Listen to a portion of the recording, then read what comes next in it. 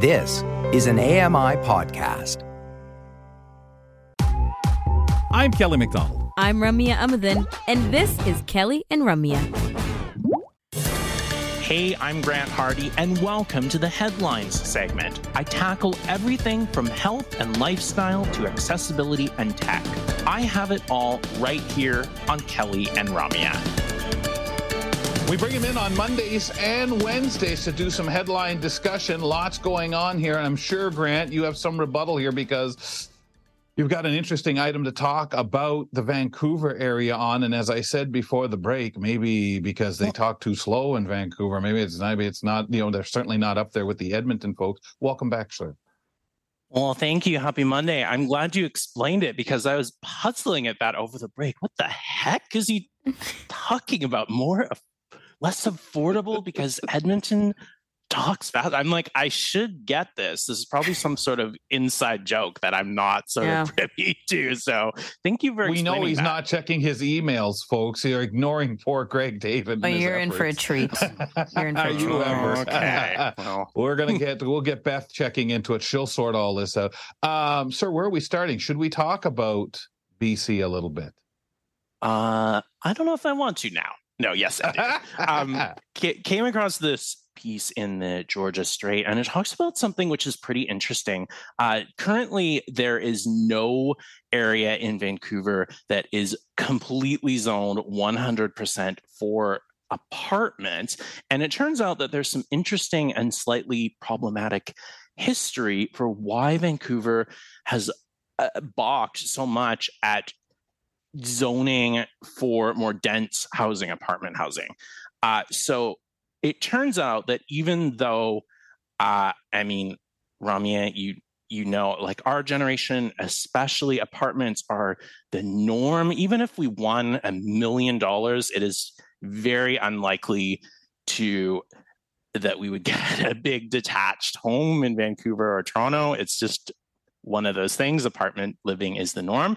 But it turns out that back in the 1920s, when zoning was introduced to Canada in Point Grey, and then expanded later onto Vancouver, Point Grey used to be a separate municipality. Apartments were considered undesirable. So apartments were, quote, smaller and less expensive options and often housed racial minorities, the LGBTQ community, single mothers, low-income families, or other marginalized populations that faced outright discrimination and racism when seeking a place to live. These groups were actually often banned from owning property and had few legal protections as tenants who faced quite a lot of discrimination, even just trying to find a place to rent. And it turns out that according to this opinion piece anyway, and a book that they reference in the article, the desire to limit apartments was a guise to exclude people who were deemed undesirable or unsuitable to the ideal white, heterosexual, and middle to upper class family. It turns out that there's actually some quite racial language in the official laws, which I'll kind of leave to your imagination. But into the latter part of the 20th century, and while that law, those language has kind of been toned down, Vancouver has not really done anything to allow areas to be zoned for apartments only, with perhaps retail space on the ground floor, which are now considered very safe, livable, desirable places to be. So I thought that was kind of interesting, examining, some of these things where we just kind of go, this doesn't make any sense. Why would Vancouver not have more apartments? Now we kind of see that problematic history that led to that. Curious if you guys have any thoughts on this. Well, it's just interesting to expand out in this way, right, Grant? Like, we're definitely all the time talking about the housing crises around Canada and in North America and just affordability and all that stuff and where things are headed. But how often do we actually look back and say, oh, well, actually, it stems from A, B, and C?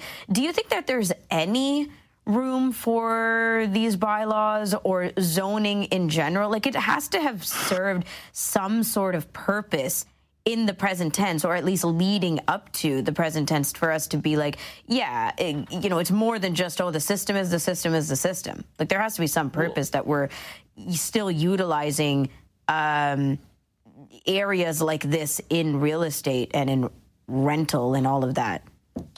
I mean, to a certain extent, despite the history and knowing how we got to where we got to, I do think, the reality is, we don't want to probably live right next door to, a meat plant or, a factory that, produces items with heavy metals, or have a preschool, next to a prison. Like, there's obviously some need to restrict what can go where, but I don't think that Vancouver necessarily handles it as they should. In Vancouver, we have this thing where we have very cheap property taxes. I think essentially like very little to nothing compared to the rest of Canada. And so what happens in Vancouver is homeowners are focused basically exclusively on their property value. So if you want to put up an apartment building and block, their nice view of the sun, heaven forbid we put a daycare on the block. We talked about this a few weeks ago. Yeah. People are really up in arms. So yes, I do think that common sense, some zoning does make sense, but I think that we're doing it for the wrong reasons. I always think that somebody isn't looking. There are so many bylaws that nobody goes back, looks at. Things become a habit. And unfortunately, as much as that was placed in the 1920s, Grant, I believe there is a high belief of those things that have gone right on through the 70s and 80s, 90s of, those buildings are all full of them kind of people. Oh my gosh, and yes. Yeah. You notice one thing left off the list is there's not even a place for us disabled folks, right? It's not even mentioned as the undesirables. They were just not spoke of, right?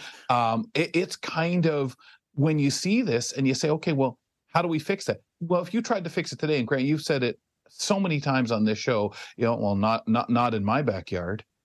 And it's so awful because the viewpoint would be in some of the other places that, hey, man, yeah, but if you do that, make those affordable apart, because we're hearing that magic word affordable. Well, who's going to move in? We're not hearing, hey, those high-end condos. Now, you and I in the fence post all know, if you're speaking to it, that, hey, they're going to sell enough property, and this was the big deal here in Ontario. Yeah, okay, you're going to make more housing, more, and some affordable housing. But how many well-to-do units are you going to have as well that you're building for these people to make their money, the ownership? And you've got to be fair in the system. And yes, of course, I'm not suggesting you don't do that, but let's be fair. So therefore, you're going to still have that attitude that has permeated this situation since the 1920s, keeping this from happening. And yet when we talk about, well, we need more housing, oh, gee, how can we do that? Like it's a trick question. And I just don't get it.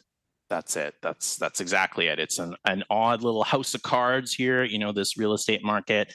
Everybody kind of has their own motivations that we're pitching for, and unfortunately, they don't always align. Mm-hmm. Sir, do you want to move on to your next piece? We got time to talk about AI. All right. So this is of course always. Yeah. What is AI? Have we talked about it on the show before? No, just kidding. In the last half hour, have we? Yeah. So this is one of the subjects I'm most conflicted about. But a study from Statistics Canada report suggested that up to 40% of Canadian workers were at high to moderate risk of job transformation due to AI. So, for example, a hospital mentioned that they can actually use a number of AIs to basically plan their shifts. Like they can scrape the web for weather data to see if there's going to be a snowstorm. That's going to look for events like, marathons, etc. They can basically predict like how many people are going to be injured, how many patients are going to have a mental illness, and basically do up the schedule for the shift. So basically, the genesis is that you need to learn and accept AI in order to stay in the workforce. And that's what they're saying, that even if it's not going to cause staff to be laid off, somebody who knows how to use AI is going to be more valuable in the workplace than somebody who doesn't, similar to how when calculators, came to accounting, people who use calculators are going to be more valued employees than others. So yeah, kind of curious in the short time that we have your thoughts on this. AI is definitely go ahead. Oh no, I totally agree. Like I haven't heard it put so simply and so straightforward, honestly. Like if you if you know how to use AI, you're basically, reducing your time of almost any kind of work by so many hours. So many hours of the day. So when you think of something like the, medical industry, like you're cutting down on so much manpower and so much time that's spent on things like, I don't know, admin, right? If you can just use AI properly. What I'd like to see is AI be utilized, Grant, but something we've lost because while we're doing things, we never seem to have time to double checking. What they're saying very clearly, yes, use AI, but double check what AI does. We're cool with that. That's okay. That'll still make my day fast if I get it to do and stuff. Summarizing. But we won't. Yeah, we won't do it ourselves. The calculator, wow, what a straightforward kind of example, because so many people say, no, you got to use old brain. Never mind that thing there, because of the fear of jobs. Thanks, sir. Got to embrace the new technology. Thanks, folks. Yes, it's in our best interest to do so because it ain't going anywhere.